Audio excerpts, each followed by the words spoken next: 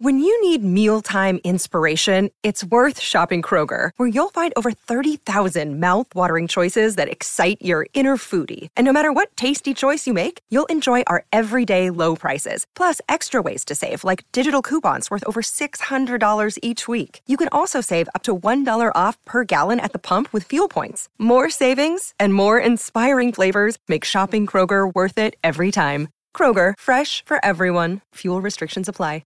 Another day is here, and you're ready for it. What to wear? Check. Breakfast, lunch, and dinner? Check. Planning for what's next and how to save for it? That's where Bank of America can help. For your financial to-dos, Bank of America has experts ready to help get you closer to your goals. Get started at one of our local financial centers or 24/7 in our mobile banking app. Find a location near you at bankofamerica.com/talktous. What would you like the power to do? Mobile banking requires downloading the app and is only available for select devices. Message and data rates may apply. Bank of America N.A., member FDIC. That cold case you're listening to? Nasty stuff. But you know what else is a crime? Missing even a moment of whatever you're doing to go on a drink run. Luckily, there's Drizzly, the #1 app for alcohol delivery. With Drizzly, you can compare prices on the biggest selection of beer, wine, and spirits, then get them delivered in under 60 minutes. So download the Drizzly app or go to drizzly.com. That's DRIZLY.com today.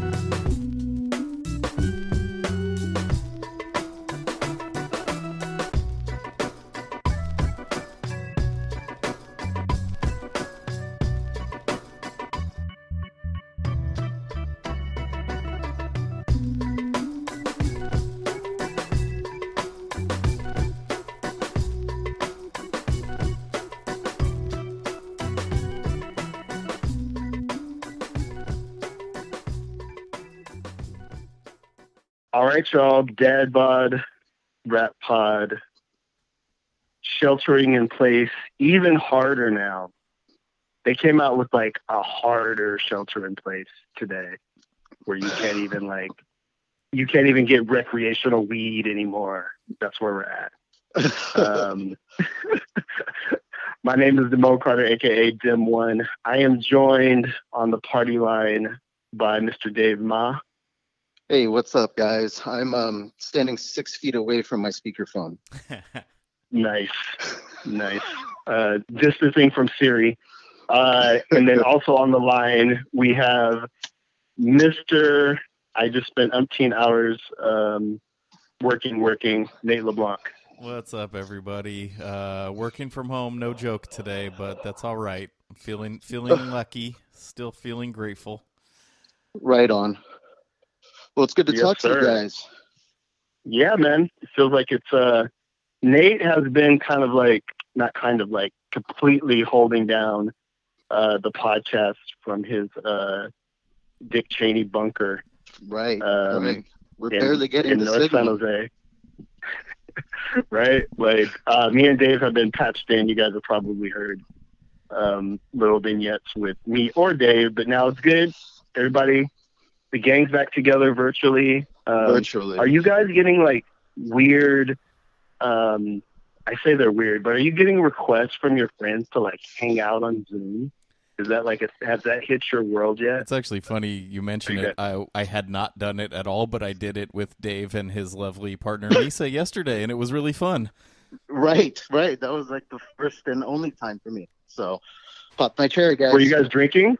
A little bit. A little bit, yeah. Yeah, I had like a... Yeah, it's a thing. We had a half bottle of wine from like a hotel room. Like, sometimes they give you wine when you check in from like my wife's birthday. Sure. So I was making linguine and cracked that. And we talked for like, 20, 25 minutes. And then it was like, okay. Yeah. No, it was perfect. It was in awesome, and out, though. Yeah. It's, I don't know what the equivalent to a French exit is, but you just hit the power button. Yeah, right. That's dope. But yeah, man. All right. Well, otherwise, just chilling, listening to the news, getting pranked by Chuck and Public Enemy, yeah. So what was the prank? I'm somehow out of the loop on this. Well, I guess it was what it was is like, the whole Flavor Flav getting kicked out of Public Enemy and all that regarding the Bernie. Right. Yeah, so I guess all that was fake. It was just to roll out their new album. I don't believe that it was Fucking fake. really? I don't believe it was fake. I think they're saying it was fake now because they have since made up. Okay. That's a little That's tiresome and very interesting. unchuck. It's very Yeah. I mean, the noblest of characters, and I feel like they kind of hijacked Bernie's rally as well. I don't know. They put out a letter. They put out a full email today saying that it was a prank, and it was just like, I don't know, man. Oh, I didn't even think about the fact that it's April Fool's Day. Right. So is the saying it's a prank a prank? Who knows, dude? Who knows? So that 120 is a joke. Got an email from Chuck. I opened it. I'm the sucker.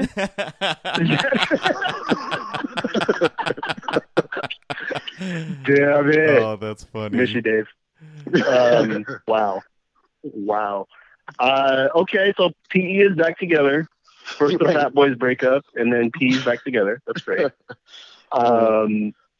Wow. Okay, that's a part of the news cycle that I kind of missed out on. But Silly. Feels a little It's silly silly. and a little thin. Right. I'm not buying these stories necessarily, but whatever. Yeah. We have I don't bigger know. problems right now. Yeah, totally. And that's the thing. Everything seems magnified, and it's like, so everything is kind of insignificant, dude. I don't know. Not to get on that tip. yeah, no, it's hard. I'm like, people are talking about different records and release dates, and even the beat battles.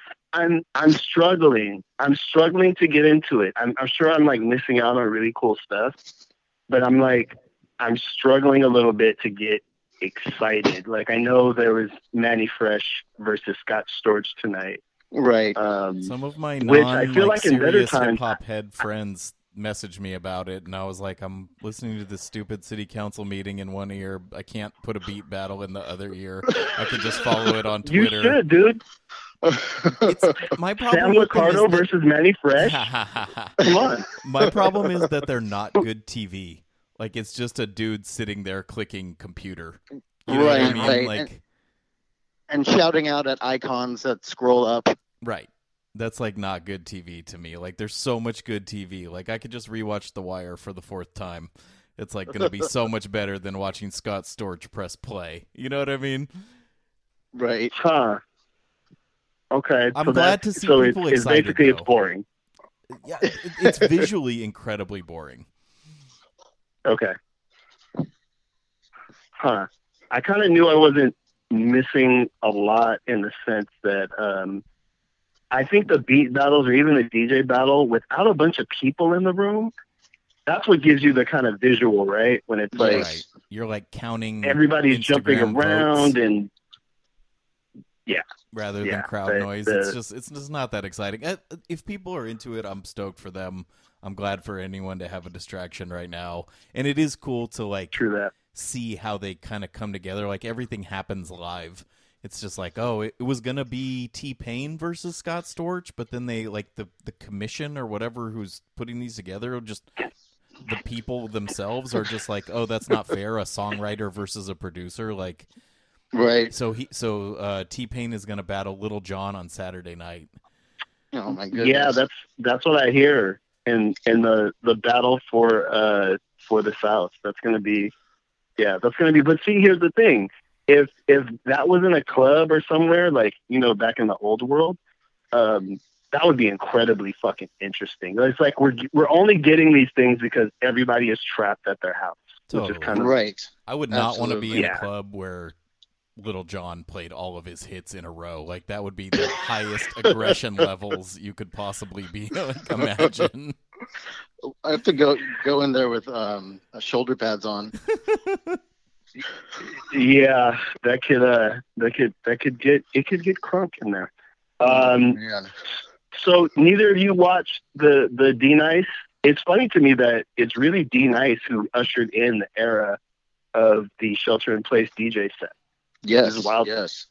Yeah, it's amazing. Yeah, we talked about it briefly last time. Just to check the number on the first Saturday night where it was getting really crazy. It was like, oh, he's got 100,000. Oh, he's got 150,000. Like, just to watch the number climb and see who some of the famous people were.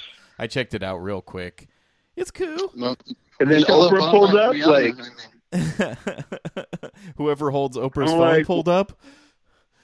Yeah, just pulled up, like, you know, I'm in here. Yeah, I was, again, I've seen none of this. I'm really struggling with the distraction entertainment economy right now.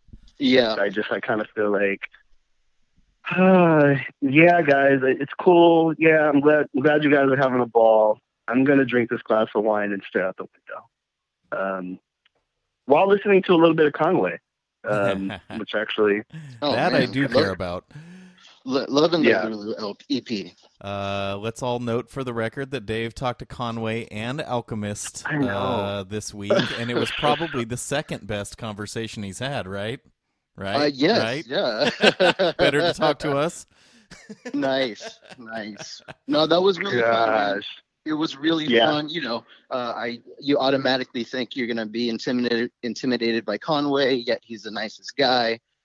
You're afraid Alchemist is going to give you one-word answers, but he elaborated. It was great. Yeah, man, it was great. Oh, that's dope, man. And the EP itself, man, was lovely. So the Alchemist is on this run, man. I swear, I feel like you could throw Pee Wee Herman over Alchemist beats right now, and it would win. Totally.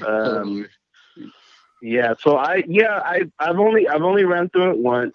I'm sorry, what is the name of the new record? Lulu. Yes, sir. Like Lululemon? What is this? I don't know why they call it that, but that's super funny. I hadn't thought of that before. That's hilarious. Wow, he's going for the yoga mom set who's at home right now. Yeah, I ran it. I ran it all the way through, or actually today. And I was like, yeah, you know, I think what Conway brings, to me, he's kind of like, if you're on the spectrum of Griselda, he sits for me in between Benny the Butcher and West Side Gun.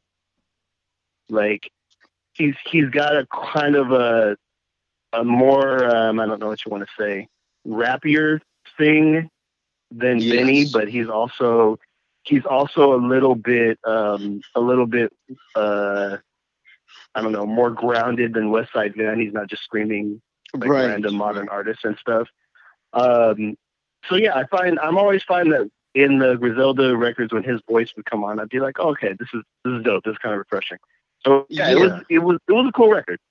No, it was a cool record. Yeah, I mean, he's ferocious. Benny is to me, I think he's the best writer, but Conway is the most ferocious one. And you know, West Side in small parts, he's cool. I mean, I can't have him shrieking in my ear the whole time, but yeah, I kind of say Conway's the best rapper, Benny's the best writer, West Side Gun is the most charismatic. Yeah, that's a good way to put it. Okay. That's a good way to put it. Most personality. And I do think we texted about this a little bit, and I know we're supposed to save it for the pod, but I was just taking my one daily walk when I get out of the house and listening to the record, and I think West Side Gun in particular was missed a little bit, especially on some of the hooks on this EP or album or whatever we're going to call it. Like, yes, Benny's hooks are so grounded. It's just more like an extension of the verse that gets repeated a couple of times, and then he goes right back into it and uses it to set up the next thing. Right. And with the Conway, I was like, oh, this is kind of reminding me of like a Your Old Droog and some of the like Crime Apple and some of the other like amazing rappers who it's like, I don't need a hook. Like, just give me two verses, give me a loop. Like having to construct these as normal songs is kind of detrimental to my enjoyment and my replay value of them, because the hooks weren't really that well done, I didn't think. So other than that, I think it's a really strong project. Yeah, that's a great analogy, because the first couple, and I listened to the new Crime Apple today, and he got the hook memo. he got it. like he's doing a little kind of vocalizing stuff to shit he wasn't doing a couple years ago, and really you could tell somebody got in his ear, or he just came to the realization that in order to make these projects kind of stand out and have re-listen value and be more than just kind of a streaming mixtape feel, you gotta have some memorable hooks.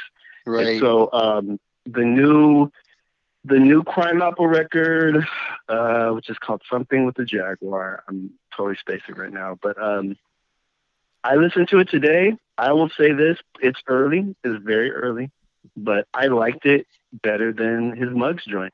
Oh wow! Wow. Okay, I'm gonna put that on after this conversation. Yeah, I check it out. Listened to about half of it. I didn't love that one. Yeah. Well, I didn't love the Muggs album, so I mean, it's not like that's a high bar for me. I just think the Medellin joint, it didn't hit for me. Muggs did great records that year, but the Crime Apple one didn't hit for me. But I felt like this one, he sat down, had cool songs, some ideas. He did some of the story rap, and then he got back. Well, not got back to, but inserted some like, oh, you're trying to do choruses and like songs now. So, yeah, I would definitely recommend folks checking that out. Right on, dude. Right on. Well, we got for on this week's program, we got SD Knack. He has a new project out as well. Nate got him on the phone, so I'm looking forward to peeping that one, as well as I think Spectacular Diagnostics. I think people who are into the kind of street rap, like Ito, Crime Apple, like that whole wave of like younger artists who Muggs kind of worked with last year, should be listening to SD Knack. Muggs shouted out SD Knack in an interview he did as one of the younger cats that he's fucking with. So I hope you guys enjoy it. Okay. It's a little bit off the beaten path of things that we have normally covered, but I was happy to talk to him, and he's turned out to be a super interesting guy. Dope. I'm kind of tired, as I'm sure you guys can hear in my voice. I don't know how much editing I'm going to do of these conversations. I might just kind of let them fly, but there's a part where he kind of yells at his kids in Spanish, and like he's just like he was a cool you gotta guy. Leave that, son. He paused our interview and pushed it back a little bit because he was making dinner, and then because we follow him on Twitter, I was like, "Oh, looks like dinner's ready. I'm gonna call him back." It was just a funny like little podcast moment, but yeah. And then the Spectacular Diagnostics. He's a producer from Chicago who's actually a friend and contemporary of our buddy Albert Jenkins, who composed our theme music and is our good buddy. And he did an album with Woods and Quelle Chris and a bunch of Vic Spencer and a bunch of different MCs who are kind of like we're fans of, so that kind of put him on our radar. And a really nice guy. I think it's a pretty solid interview as well. He's got an interesting story, and he's got that reedy Chicago accent that we have now had on twice. Because when I said Reedy, I meant the vocal tone, not Jack Reedy, but he had it too. Yeah, I was like, really? Right. We got another. Yeah, they actually sound quite similar, so I was kind of tripping off that. That's just like inside baseball. Super fans of the pod will recognize kind of shit. But anyway, that's the show today. But I wanted to switch gears a little bit. We mentioned Dave's big accomplishment this week. Damone, you rapped on NPR in a story that had nothing to do with rapping. Like, tell us about it. Yeah, that was awesome. Yeah, Tiny Desk, here I come. So as I mentioned, I think on a previous episode recently, I work for an organization called Sacred Heart Community Service in San Jose. Anti-poverty work is what I do in my day job life, and which has gotten much crazier in light of everything that's going on. And so I am the media communications guy. So, I've done some local television interviews in the past couple of weeks, but then somebody came and grabbed me and was like, hey, NPR is in the parking lot. And I'm like, what do you mean NPR is in the parking lot? Like, it's a dude from NPR. And so I'm like, oh, shit, this is not just NBC 11 right now. Let me kind of, straighten up and walk out there, see what's going on. So I go out there, and it's a guy, I'm forgetting his last name, John. He's a reporter. And so he's got the whole NPR rig, which is like this backpack of a mic on like a 6-foot pole with a really fuzzy thing on it.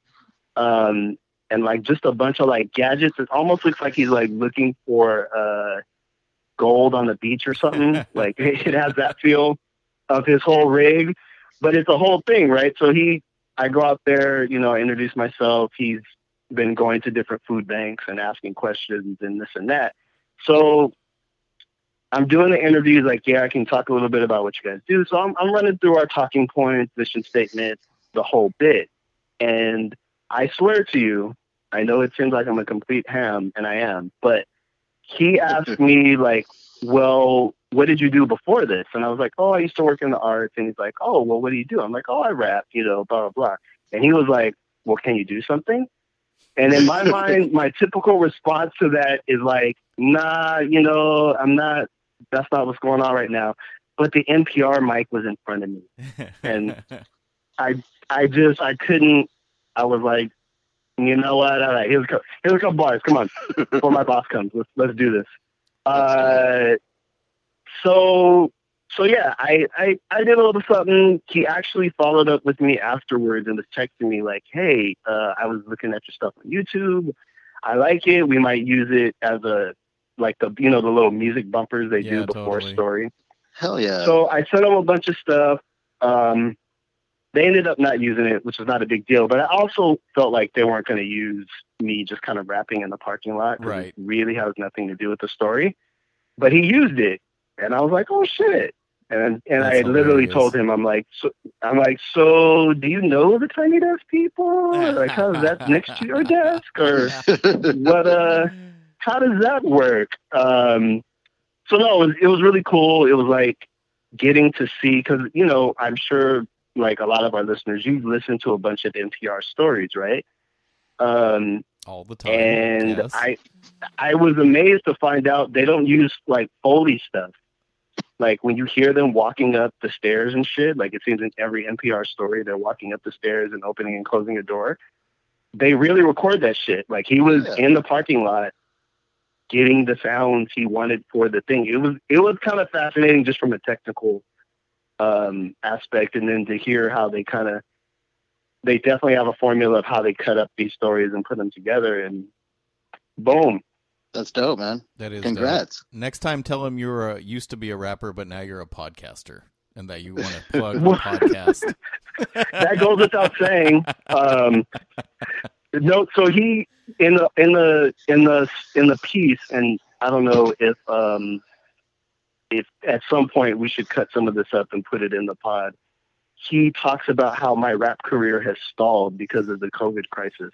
And I'm like, dude, my rap career stalled in like 96, bro. Like, this has nothing to do with COVID, but thank you. That sounds really cool. Like it was really happening before the fucking flu bug hit. But yeah, it was a cool that look, it's been a tough for everyone, I'm sure, but definitely in my professional life, it's been a tough ass 3.5 weeks. And that is definitely the highlight of like just being able to get my NPR kind of demystifying NPR thing together. So there you have it.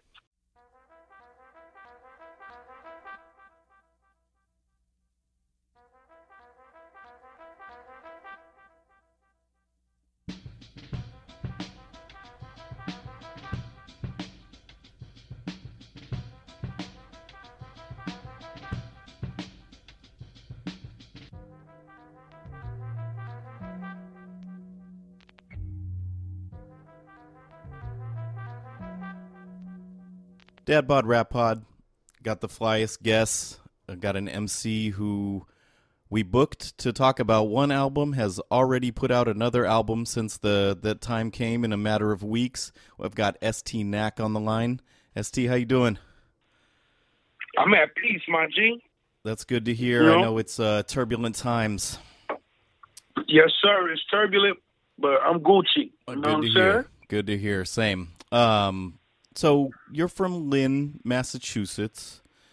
Can you tell the people a little bit about growing up there and what the hip hop scene was like there when you were coming up?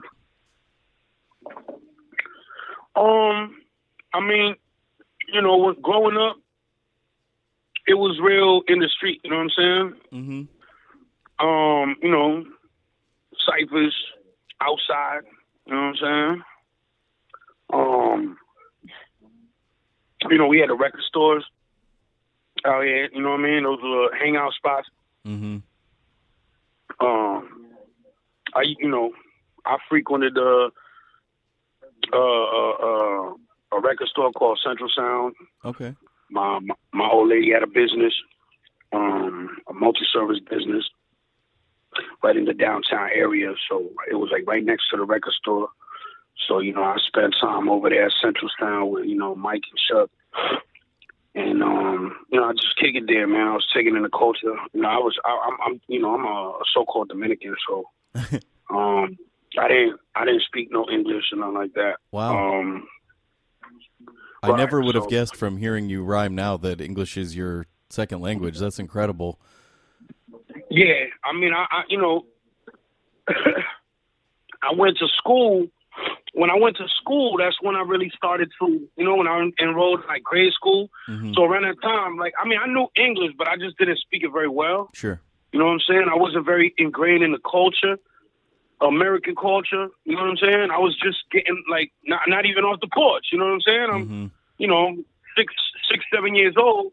You know, I've been in grade school for probably about 2 or 3 years. You know what I'm saying? Mm-hmm. And this is around the time when I, you know, just got introduced to the culture. You know what I'm saying? Just being going away from my mom's lap. Yeah. You know what I'm saying? Yeah, definitely. You know what I mean? So, on my grandparents, you know what I'm saying? I head out and, you know, just learn the culture. You know what I mean? When I started going to school and things like that. So, you know, doing the hip hop thing is something that's natural to a lot of people. I mean, most people rap here, out here. You know what I'm saying? Okay. Well, I mean, I can't tell you right now in the street culture, but before, everybody rap. You know what I'm saying? Everybody hopped in the cypher. Hey, por eso, hazme un favor, llámame a Diamond y dile que, okay, está bien, que llegó, está bien. Coño, loco. Anyways, part itself. No worries, no worries. Yo, so you know, so like everybody would hop in the cypher, whether they was rappers or not. You know what I mean? So, you know, this was an environment for somebody to, you know, everybody here can freestyle. Okay, that's dope. You know what I mean? Yeah. Do you remember a certain video or song that inspired you or like made you take notice of hip hop when you were younger?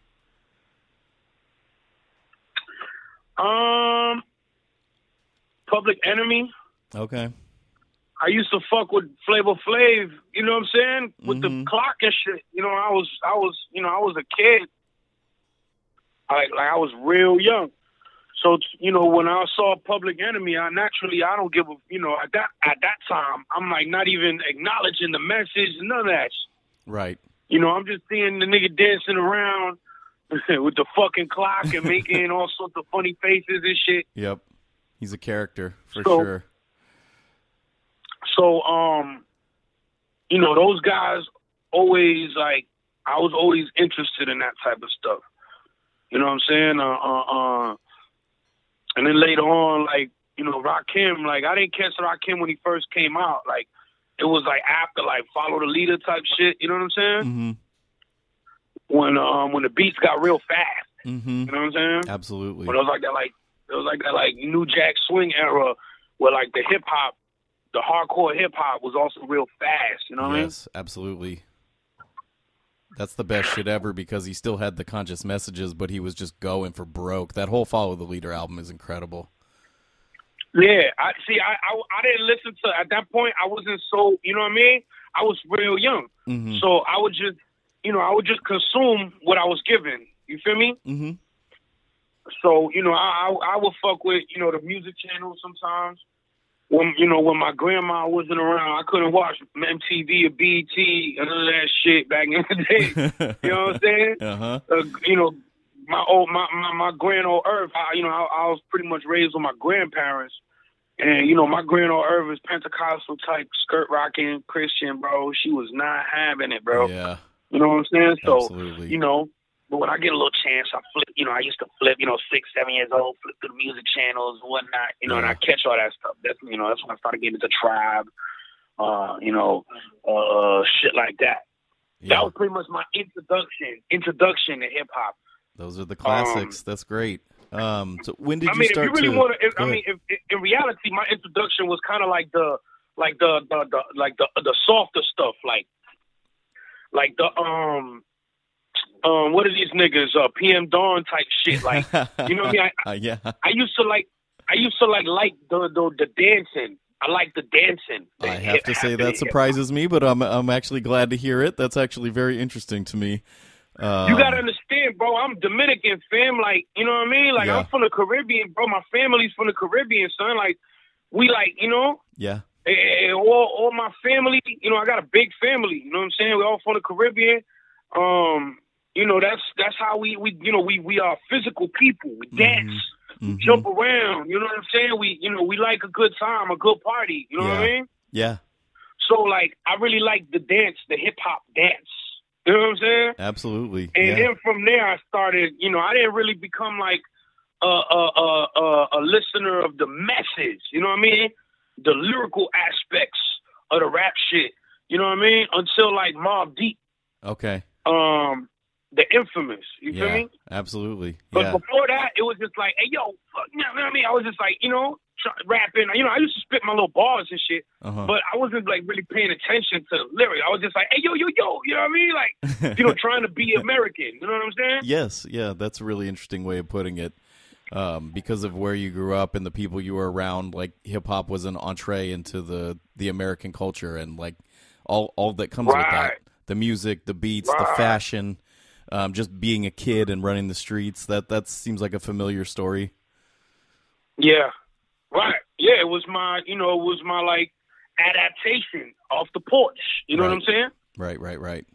That's really cool. That's well said. So let's advance it up a little bit. Maybe after Mobb Deep, maybe you're in high school and you start to take the art form seriously. Like, when do you start to think of yourself as like, okay, my personality is I'm an MC and I rap every day. Like, when does that come about?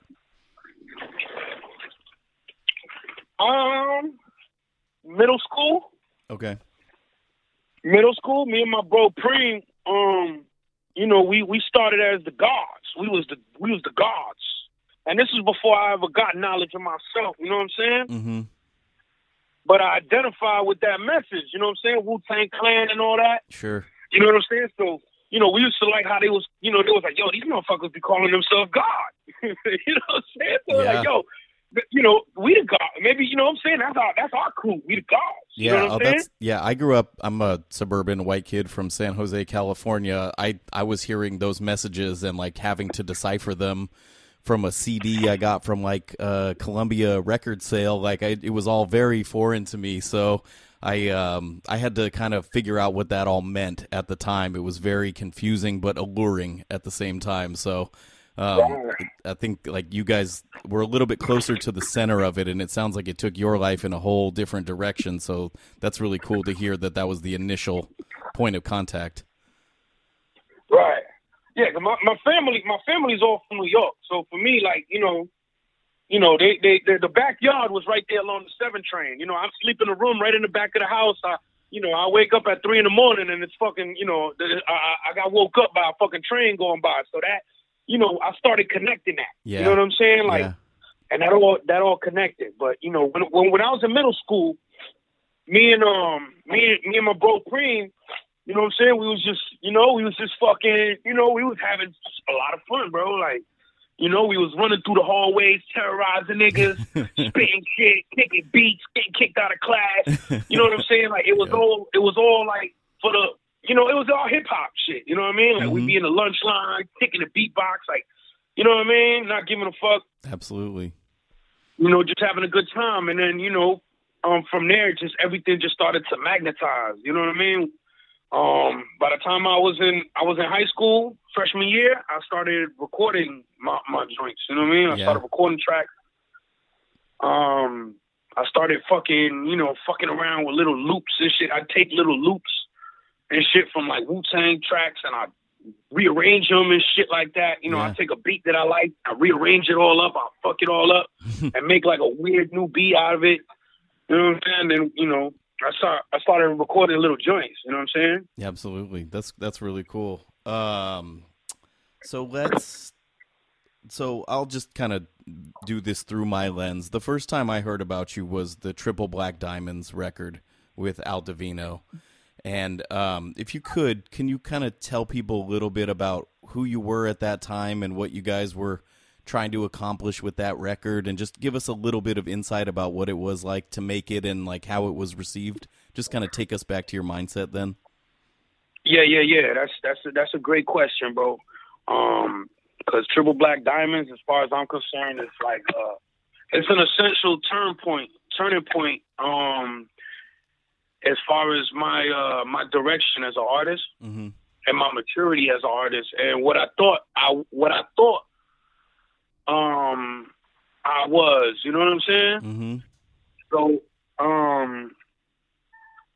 Divino, me and Divino, we was cool at that, at that time. Like we was cool for years before that. We never did not even a track. Okay. You know what I'm saying? Before that. But he used to come over here. That little motherfucker come over here and make like fucking 59 beats in like 7 minutes. And then he'd be out. Good to have a friend like that. With the beats. He'll just come and just make them. He'll just used to come and just make the beats. I would never rap to him or nothing. Like, he would just, you know what I'm saying? It would just come through. We just had that type of relationship. You know what I'm saying? I met him.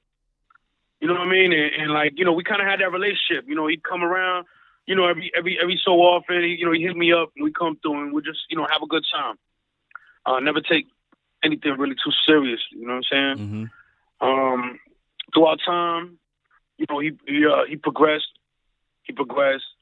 and eventually he had reached out to me around the time that he had dropped the album called 777 with my brother Paranorm. Shout out to him. And I thought it was crazy. From then, he hit me up and he was like, "Yo, check it out. I'm about to produce an album for you." And I said, "I'm down." So he started sending me beats. I did like 2 or 3 joints, and then we kind of like took a little break, like nothing intentional. We just kind of we do things very like on the fly. Sure. So we kind of just, for one reason or the other, we just didn't, continue getting up. We didn't even get up. He would just email me the beats. And then at one point, he hit me up and he's like, "Yo, I'm about to come through. We're going to, let's work on this album." He came through. We started working. He threw a verse on it. You know what I'm saying? Mm-hmm. We pulled out another joint. He threw another verse on it. We pulled out another motherfucker joint. The nigga threw 2 verses on it. I said, "Yo, this ain't even my album no more, son. Right. What are we about to do up in this motherfucker, man?" Now it's our album. Yeah. So that's how it happened, bro. It was real organic, man. Like the feeling was, it wasn't a mental thing. It was all feeling. Yeah. You know what I'm saying? I guess that's mental too, but it wasn't like, it was subconscious mind that manifested that Triple Black Diamonds album. Can I throw a term at you and you could tell me if this is how you feel about it? Like, I think of it as kind of like surreal street rap, or like not abstract, but I'll go with surreal. I think of, you guys have a very interesting way of playing with the language and kind of taking a poetic angle on things, where it's like, I think you get the gist that it's still street related, but there's something more going on. Is that fair to say?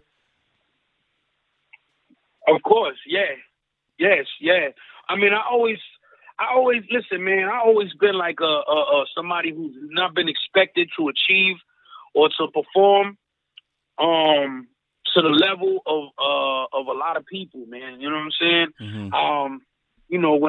When I was in grade school, I was real small. Like, I'm talking about real small. Like, when I was 12, I looked like I was 6 years old. You feel what I'm saying? So niggas would try to pick on me. You know what I'm saying? Like, shit was so, from that time, from that young age, when I first experienced racism and shit like that, I always wanted to be like a ninja. You know what I mean? Like, and this is me as a kid, like just entering grade school, 6, 7 years old, 8 years old, you know what I mean? 9, 10, 11, right up until I got into like middle school, where I always wanted to be like a ninja or like like have like ill like X-Men type of powers. Like I felt like that was me. You know what I'm saying? Like, sure. Like I wasn't the person that was supposed to like be ill, but I was gonna be ill. You know what I'm saying? Yes. That's how I just felt inside, and I wasn't gonna let nobody like really like leave me out or downgrade my existence or nothing like that. So I could see like that pretty much has something to do with my development as far as how like I portray this rap shit, bro. Yeah. Because it's like I'm writing my comic. You know what I'm saying? It's like I'm Nat Lee. Yeah, I love that. You know what I'm saying? Absolutely. Yeah, that's so cool. So I'm gonna advance the timeline a little bit. You got the Muggs shout out, which I know put you on a lot of people's radars, kind of our listenership included. He kind of counted you as one of the MCs that's really doing it right now. So I'd love to hear what you thought about that and like where that came from. And then you have a kind of showcase track called Banana Yacht on Westside Gunn's Hitler Wears Hermès 7, where I know for a fact a lot of my friends were like, who's this SD Knack? And I'm like, oh, you guys are late. You got to catch up. He's dope. So can you just kind of talk about that, both of those little things and how they affected your career and just like what it was like to kind of have those moments? Pardon me, coronavirus. Yeah, I don't mean no offense to anybody. No, it's all good, man. We got to laugh, right? Mean no offense. Anybody? I'm trying to make light of the situation, I'm with you. So, that shit was big, you know what I mean? For Muggs shot me out. That motherfucker was one of the best, one of the greatest, one of the greatest producers of all time, you know what I'm saying? Insane in the Membrane was nuts. Insane in the Membrane, that was also in that. Remember I told you about them early songs that I was like, yeah, I like this rap stuff. You know what I'm saying? Insane in the Membrane was one of them joints. You know what I mean? So like, that shit was just, man, humbling and ill. You know what I mean? Muggs is a cool dude, man, and he didn't have to shout me out, He hit me up on a personal to say, yo, you're killing it, bro. So that shit was humbling and it was incredible. That's you know what I mean? Yeah. The West Side Gun shit was the same, bro. Like these, it's like, these motherfuckers is they pounded the concrete until they was respected. You know what I'm saying? And Griselda deserves utmost praises, man. You know what I'm saying? Yeah. All them brothers, not just West, all them Griselda brothers, the team that he got, all them brothers is amazing brothers, man. You know what I mean? So, that shit was just, it was dope to just, you know what I mean? To just be a part of that, for even if it was just for that one little bit, man. Yeah. You know what I'm saying? Absolutely. So I work hard, G. You know what I mean? That's where I'm going with this. You have so much material. It's incredible to me. And I made this little allusion in the beginning, but I'll go back to it. When we were going to talk a couple weeks ago, it was because Jerry Graham, the publicist, connected us, and it was to talk about your new physical only release called I Wanna Fuck Jada Fire, which fire title, by the way.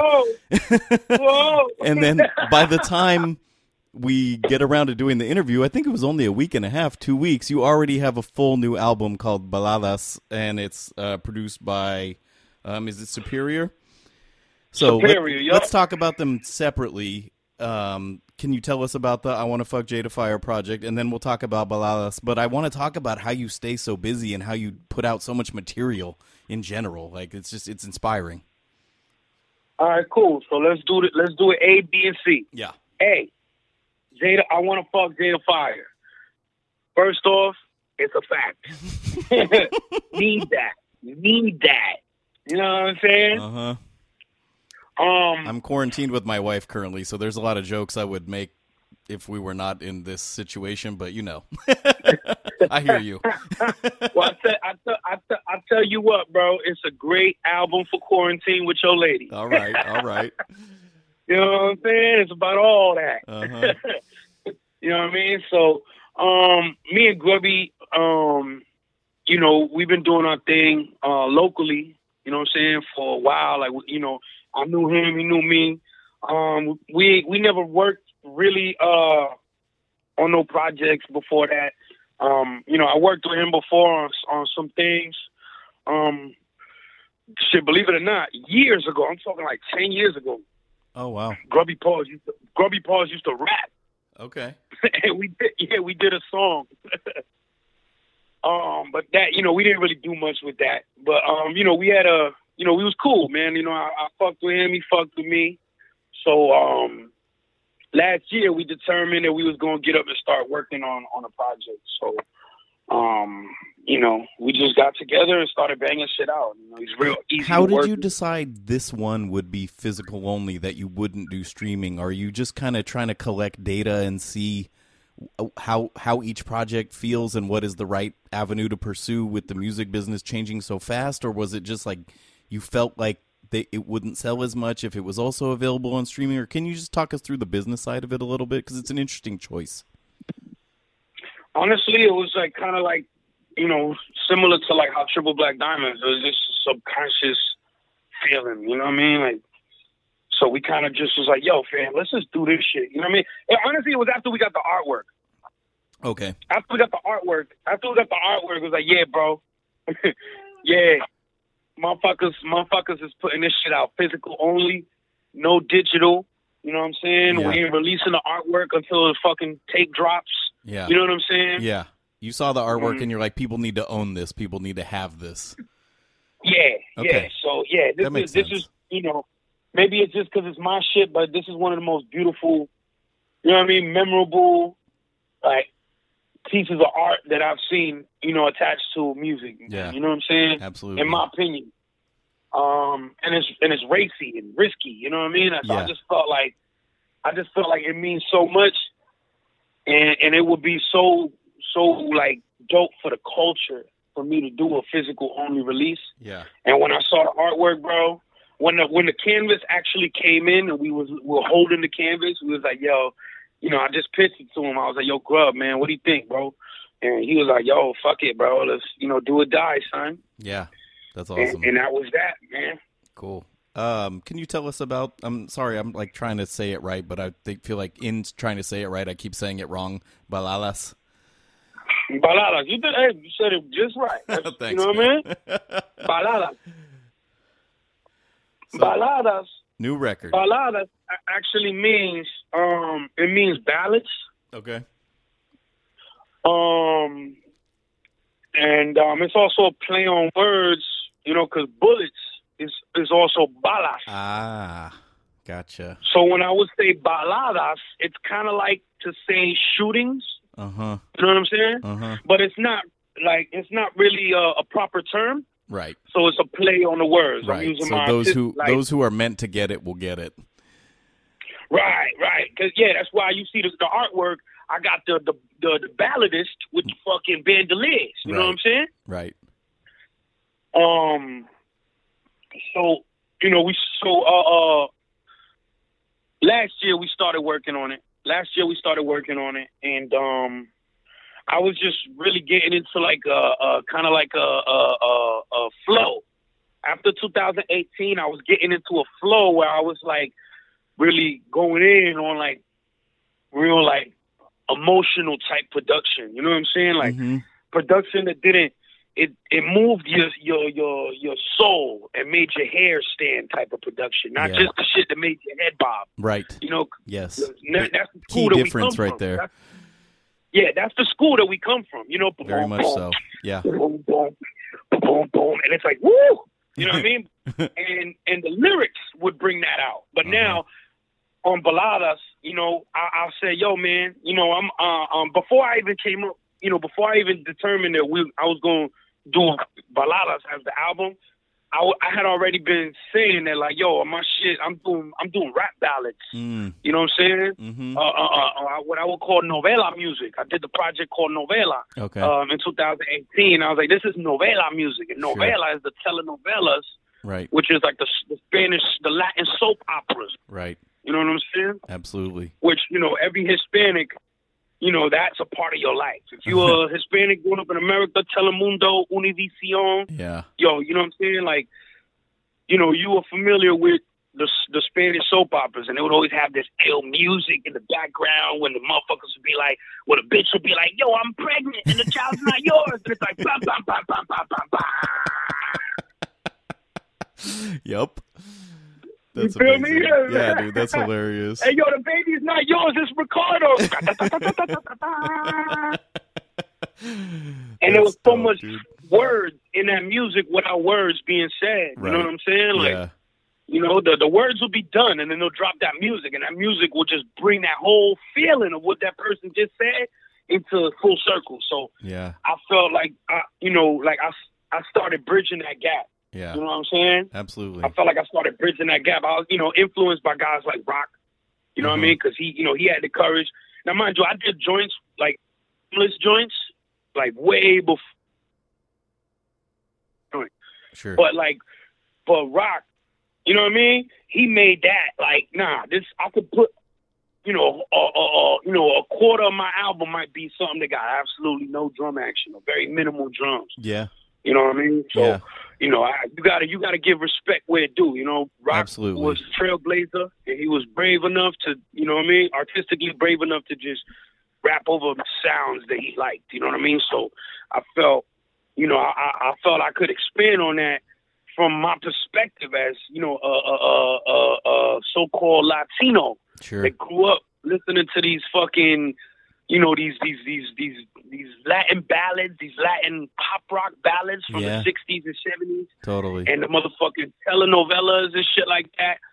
So it all kind of just made sense for me to just assume that position. People been talking about Dominicans for a long time in rap. Right. You know what I mean? What is that? Sick of these Dominicans eating good, had to shoot my way up out of bed. Dominicans have been talked about forever. Sure. But we haven't had that Dominican MC to talk about why they was talking about them. Oh, wow. That's really interesting. Absolutely. And you're here to fill that void. I'm here to fill that void. You know what I'm saying? Big Pun came to give y'all the true Boricua, New Yorican experience. You know what I'm saying? Mm-hmm.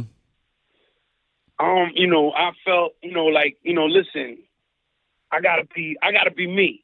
You know what I'm saying? Represent Dominicans, man, because we've been mentioning hip hop for a long time, but there hasn't that rapper that, you know what I'm saying? Yeah. Don't get twisted. The Beat Nuts, fire. Them motherfuckers, absolutely. All praise to the Beat Nuts. You know what I'm saying? I don't want to count them out or disqualify them.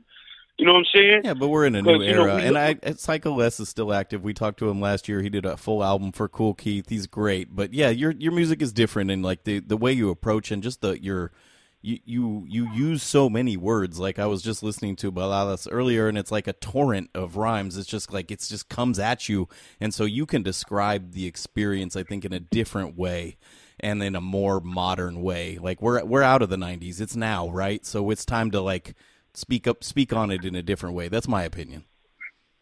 Right. I mean, I feel the same way because, we got more access to information now. Mm-hmm. In them years, hip hop was like a nation. You know what I'm saying? So, the Beat Nuts was just mad fun to listen to. You know what I mean? Like Absolutely. You just listen to the Beat Nuts and you wild out, and you crack a bottle. You know what I'm saying? It wasn't really so much about the lyrics. It was, it was just like, the fun, the beats. You know what I mean? Everything was just like, it was the experience of just having a good time with the Beat Nuts, bugging out, being silly, having a good time. You know what I'm saying? And, street fun, you know what I mean? Because, us Hispanics, we always been like the comedian funny niggas in the hip-hop world. Right. For some reason, us Hispanic, Noriega, Big Pun, we're like, niggas got jokes, you know what I'm saying? And it's we like to make light of a lot of shit. Absolutely. So, the Beat Nuts, they had that, like, vibe, you know what I'm saying? It's real fun, you know what I mean? I like to keep that alive as well, but I also, where I feel I'm at my best is really just, kicking that real street slang, you know what I'm saying? I was gonna say I haven't listened to all of your music. There's a lot of it. I try to keep up, but it's hard. And funny is not the main thing that I've drawn from it. I think it's like really dope use of terms, language, and vivid description, which I'm really into. Like I like a novelist level of detail, and I feel like I get that from a lot of your tracks, which is like that's what kind of appeals to me as your art. You know what I mean? Right.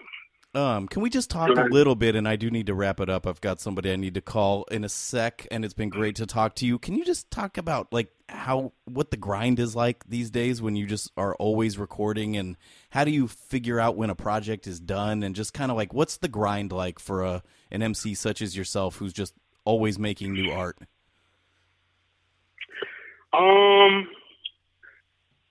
Sometimes it's tough. Because naturally, you got to live life. To do what I do, as far as I'm concerned, I can't speak for nobody else. As far as I'm concerned, to do what I do, I have to also live life. Mm-hmm. You got to have things to talk about, right? I have to soak up that nectar so that I could squeeze. You know what I'm saying? And release. So, sometimes I'll say I'm gonna get in the booth tonight. And I won't. You know what I'm saying? Right. And sometimes I'll go 2, 3, 4, 5 days and I didn't do shit. And I said I was going to do this, that, and the third, and I just won't. Other times I'll say I ain't doing shit this whole week, but I'm in there 4 or 5 days out of the week banging out a track or 2 a day. Right. So it's all based on like really how I'm feeling, bro. Sure. You know what I'm saying? Absolutely. Like I said, sometimes it's easier than others. When it's stuff like features and shit like that, if I'm getting paid, I'm gonna get the job done regardless of how I feel. That's the inspiration right there. Yeah. Oh yeah. The money will motivate. Oh man. On that note, thank you for doing this very free interview with the Dad Bod Rap Pod. I've been wanting to talk to you for a while, so when the opportunity arose, I jumped at it. And yeah, man, you're killing it. I think you're an MC's MC, and I think you're really, really good at this. And I just thank you for what you're putting out there, and we're listening. Dope, man. I appreciate you for having me, man. Conversation was good. Good. I'm glad it worked out. Thank you very much. And I'll tag you when things are going to come out and all that. But I just wanted to say I hope you and your family are well and surviving this troubling time. And just thanks a lot. Hey, appreciate you, my brother. All right. Thanks, Esty. Peace. Yes, sir. Peace.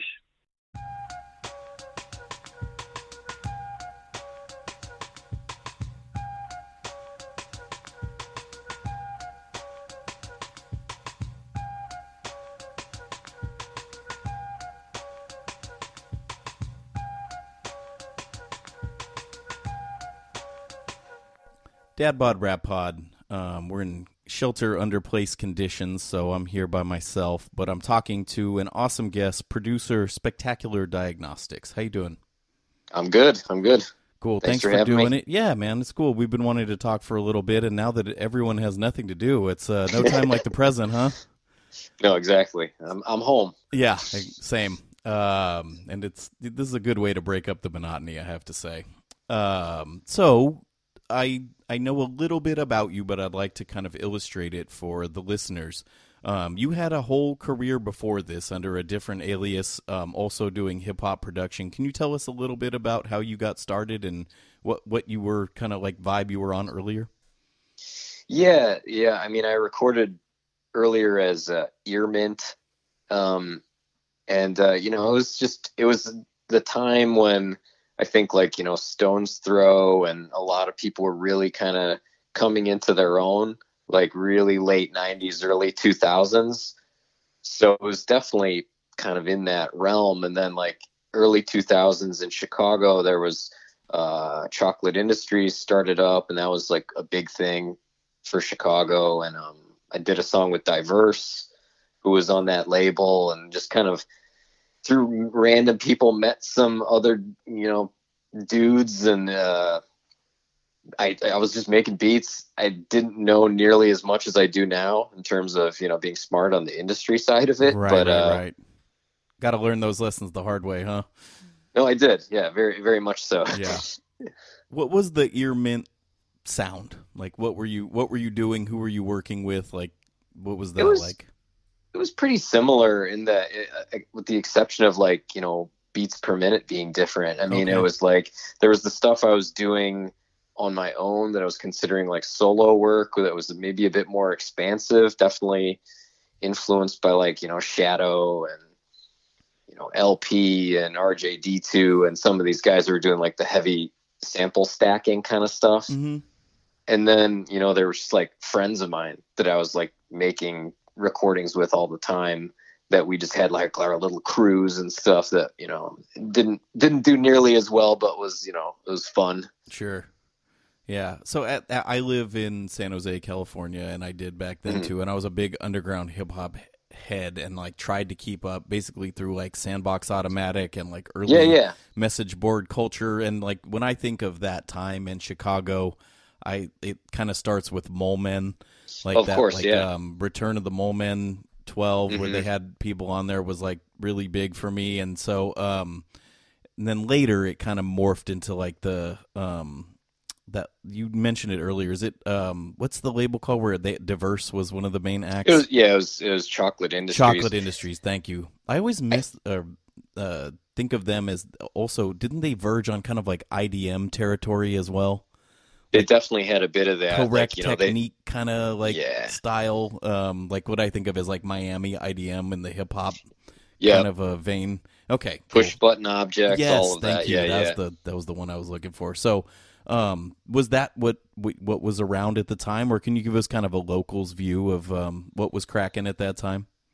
I mean, Mole Men were definitely like, they were the big movers, you know, like those guys, they had ties to like one of the big local record stores, which was Gramophone, and I think PNS and Panic both worked there, and I think they were like doing the buying. And you know, certainly like the first Mole Men record was it was big for me, you know, like I really liked it, you know, but those guys were always just like, I didn't know them.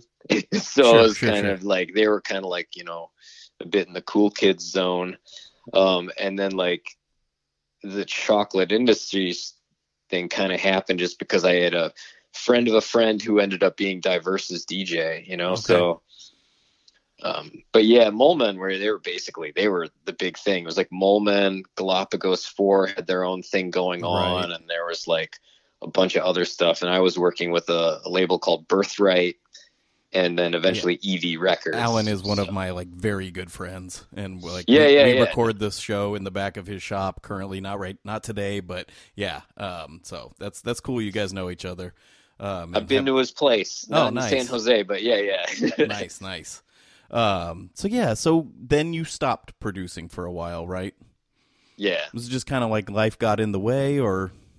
Yeah, I think I just got burned out on it. You know, I think there was a point where I really thought I was going to like blow up or something. You know, I was just like, just in my own head, like, oh yeah, you're going to have it.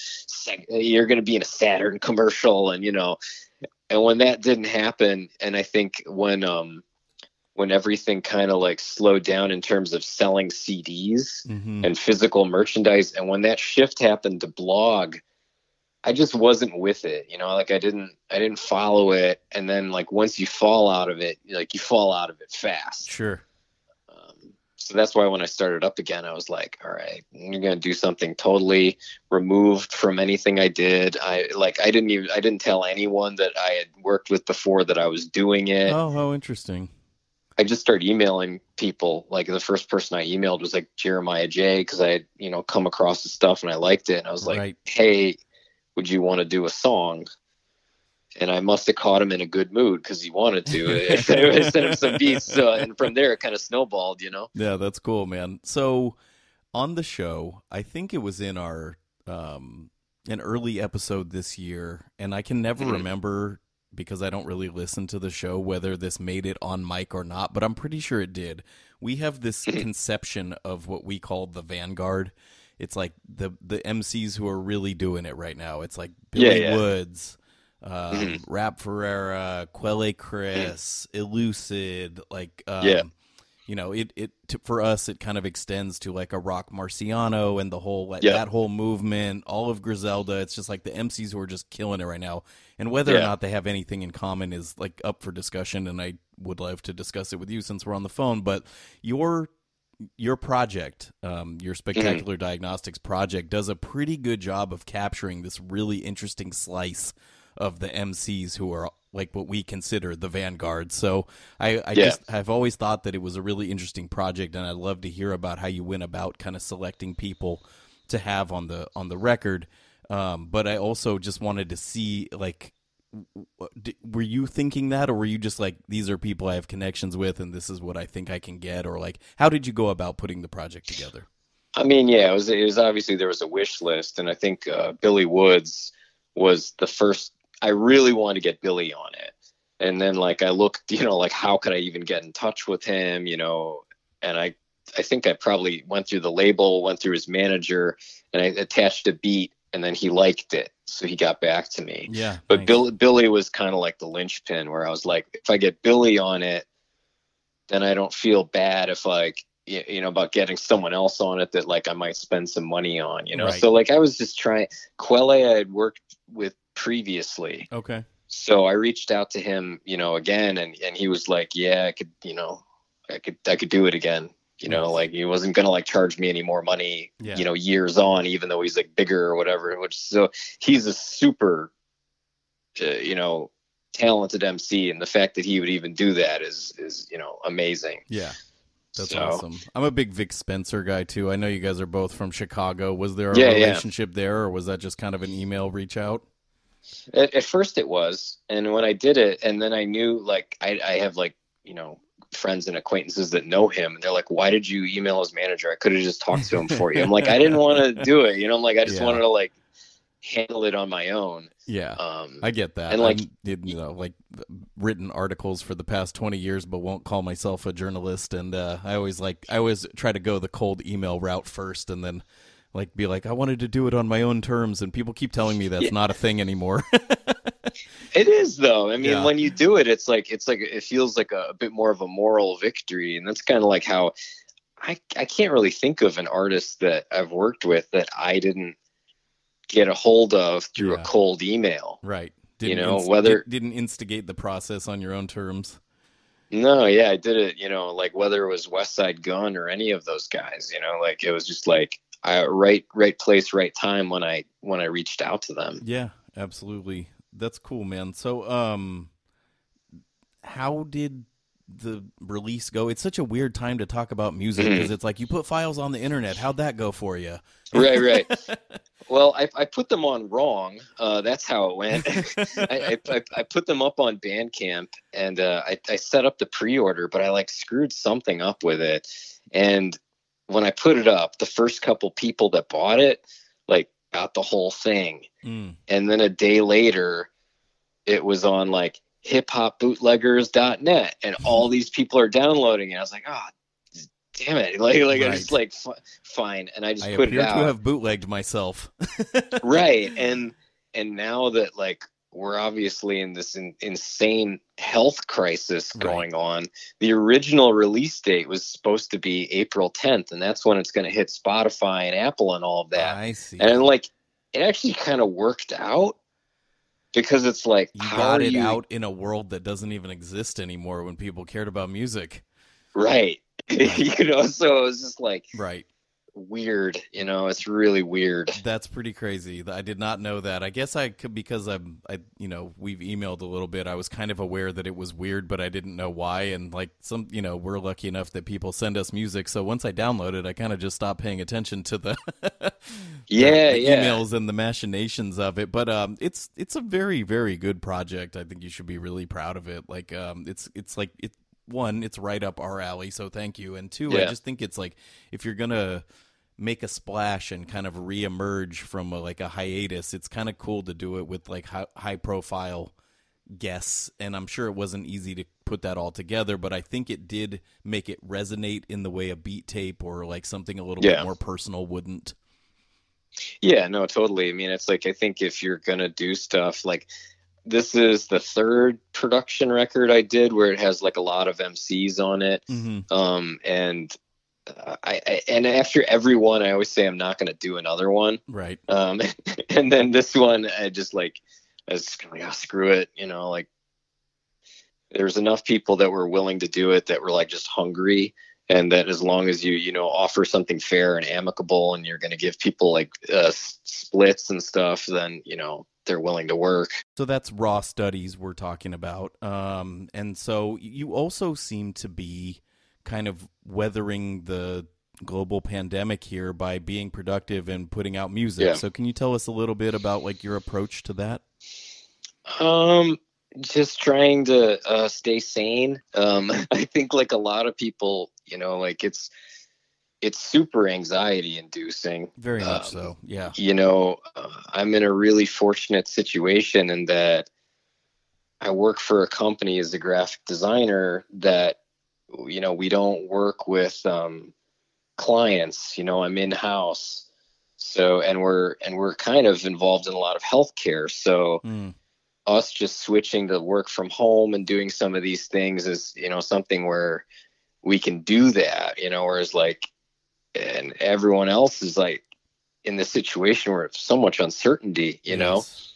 It's whether, it's happened with my wife's company, it's just happening everywhere. And you're seeing it, whether it's someone who's an artist or, or involved in any kind of the entertainment industry or hospitality industry. Like this is crazy. Yes, this is it's so nuts. Unprecedented. And one thing that's kind of giving me comfort is no one knows what's going to happen.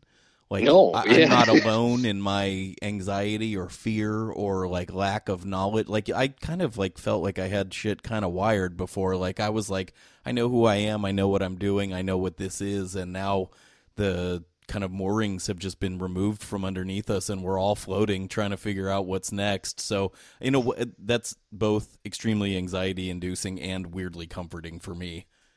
Yeah, it's both. I mean, it's just, like you working from home today, I go take a walk with my wife and we're just like, and, people are walking by because, we're on a lock-in in Illinois, but you can go walk around a bit. It's the exact same situation. Like, I don't know if you do that too. We build it around lunch. Like we have lunch together and then we go take a walk. This is my exact life right now.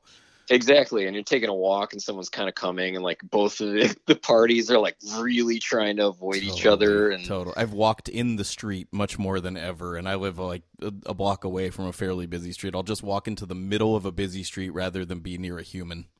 Right. You're right. It's just, Very this is unsettling. why I'm releasing stuff. It's kind of like outside of the work I have to do and outside of this, it's like, at least it's something that's like, it's a positive distraction. That's a really good way of putting it. Yeah. It's like, and if it's something that like, and I don't feel bad, like I'm pressing people to be like, oh, spend your money on me because I'm only like charging $1. So I'm not right. I don't feel like I'm taking money out of another artist's mouth. Right. Because I'm not charging something, higher for it. Right. And then B, I feel like I'm giving something for almost free, Yeah, totally. That's an interesting way to put it. And I think, do you have plans to kind of keep pushing with that, or was this old stuff that you're kind of digging out of files, or are these like fresh off the oven kind of like new beats? There's a bit of both. I mean, the one tape that was the 6-track one that was called 6 Dimensions, that was like, I've been working on a record for a label called Group Brazil that's out of the UK. Okay. And I've been sharing tracks with the guy who kind of runs the label, Moriarty. He's a very good producer in his own right. And then like some of those were tracks that he was like, I don't think it fits with this. But then there was also ones that I was making for this other tape, which was this kind of bleak synthy tape. And then like, once those came together, I'm like, I need to put this out now. This is not the time for me working on bleak music. Yeah, I get that. You don't want to swim in that, like, right, those dark waters right now. You just want to like do something a little bit more upbeat. Right. Like, it doesn't have to be like ridiculously peppy, but I don't have to, be in a, Cannibal Ox dystopian hell. We get enough of that watching the news, my friend. Right. So yeah, I like basically just took it and like, all right, I'm gonna put that out. And then the new one, what do I even call 5 Up?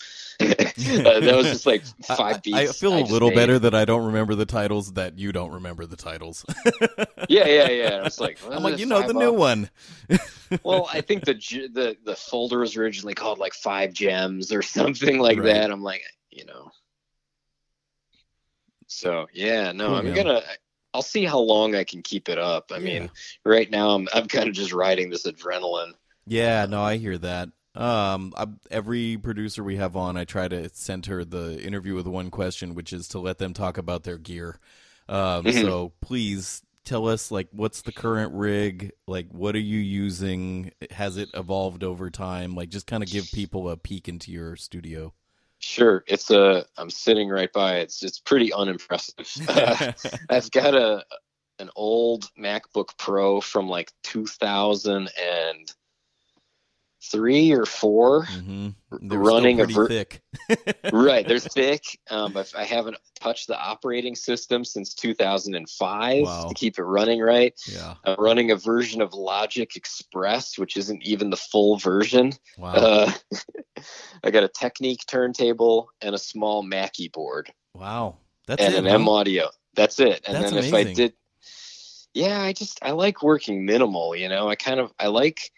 I never did stuff with, an SP or an MP or anything like that, which kind of, I always feel like self-conscious about that. Like, it's like, oh, it's not real. You're not doing it, with the gear. It's like, right. Yeah, I think one of the great things about the current moment is that those rules we all grew up with that we took so seriously when we were younger do not exist anymore. And we do not have to hold ourselves to these imaginary standards. Well, yeah, and what I always look at it is like when I was working as Earmint and stuff, and when I did play stuff to people who were working with that gear, and I was working with this ancient software called Studio Vision Pro back then, like no one would hear it and go, oh yeah, that's a computer. And that, and I think that's what I always liked about recording on the computer is like, I'm going to use a computer, but I don't want anyone to know. I don't want them to have like the faintest idea that this was just like done on a computer. You know what I mean? That's interesting. And like, as someone who's relatively new to your work, I had heard of Earmint and probably heard a few tracks given some of my friends in that realm, but like, I'm like listened much more closely to your new stuff. And like, one, I don't think it matters. And two, I never would have been able to tell, like, is it dope or not? That's literally the only line right now. Right, exactly. Like, and I like the limitations of using the software that Logic Express, it definitely has effects and stuff, but it's not like new effects that you could really go down rabbit holes with. So I prefer treating the software almost like I have an endless 4-track. Yeah. You know what I mean? Yes, like I could just stack and yes. stack and stack, Yes. Sorry, I'm just writing that down. Yeah. People say a little phrase I like. I have to write it down. Just in life, but it's come in really handy when I have to title these episodes when I'm frantically trying to post them on Thursdays. Yeah. That's cool, man.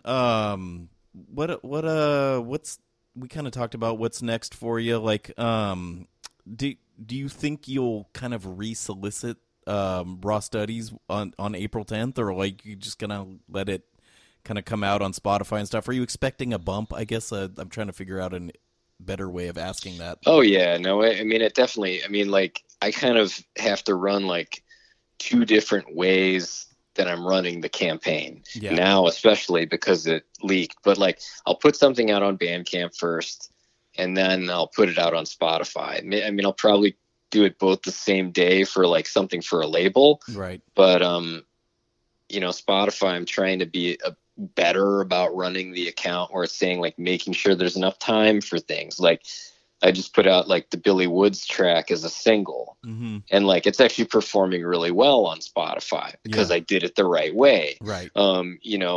Whereas before, like you kind of put it up on these sites and I just like didn't know how to do it as well, where it's like the things that really matter, like getting the songwriting credits in and getting this and that, right. So that way, Spotify deems it more legitimate, Sure. And I'm glad you put that way. It made me think of something I wanted to ask you, which was, it seems like if you didn't really worry about like classic like song structure so much on this record. It was like if you got a hot verse and it went with the loop, you did that as the song, and there are a variety of lengths and approaches to song construction. Was that like kind of like, did that come from the resource of like I just have this one verse from this guy, or was it what you had in mind? Can you just kind of walk us through that? Yeah, I think that's just kind of the attention span now. Honestly, it's like that's just how things do. Nowadays, sort of like if I make a beat and I sequence it out, usually only sequence it out for about 2 minutes. Mm-hmm. And that's what I shoot to somebody, and then I see what they come back with. And it's usually like a 20, 24 bar verse, or it's like a 16 and a slight hook. And I think now that's just kind of the style, and I don't have a problem with it. I think it's people having adapted, certain albums that have more traditional songs on them are just treated a bit differently. Absolutely. I think, yeah, I think of that recent posthumous Gangstar record. It's probably like the only like classical rap record I've listened to more than once in the last little while. And that was, like late-ish last year. But it's it's not like, oh, this is too long. It's like I could listen to Gangstar all day and often do, but it's not the wave now, and it makes it stand out in a different way. It's like, oh wow, this is how it used to be. Yeah. I mean, that's like the record I put out earlier this year that I produced for Kid Acne. We did it that way. Oh, it's called Have a Word. Okay. Cool. And it came out on. That one yet. I'm gonna check it out. Oh yeah. No, it's cool. I mean, it's definitely like Kid Acne and I are both older, and it's kind of like like a b-boy feeling.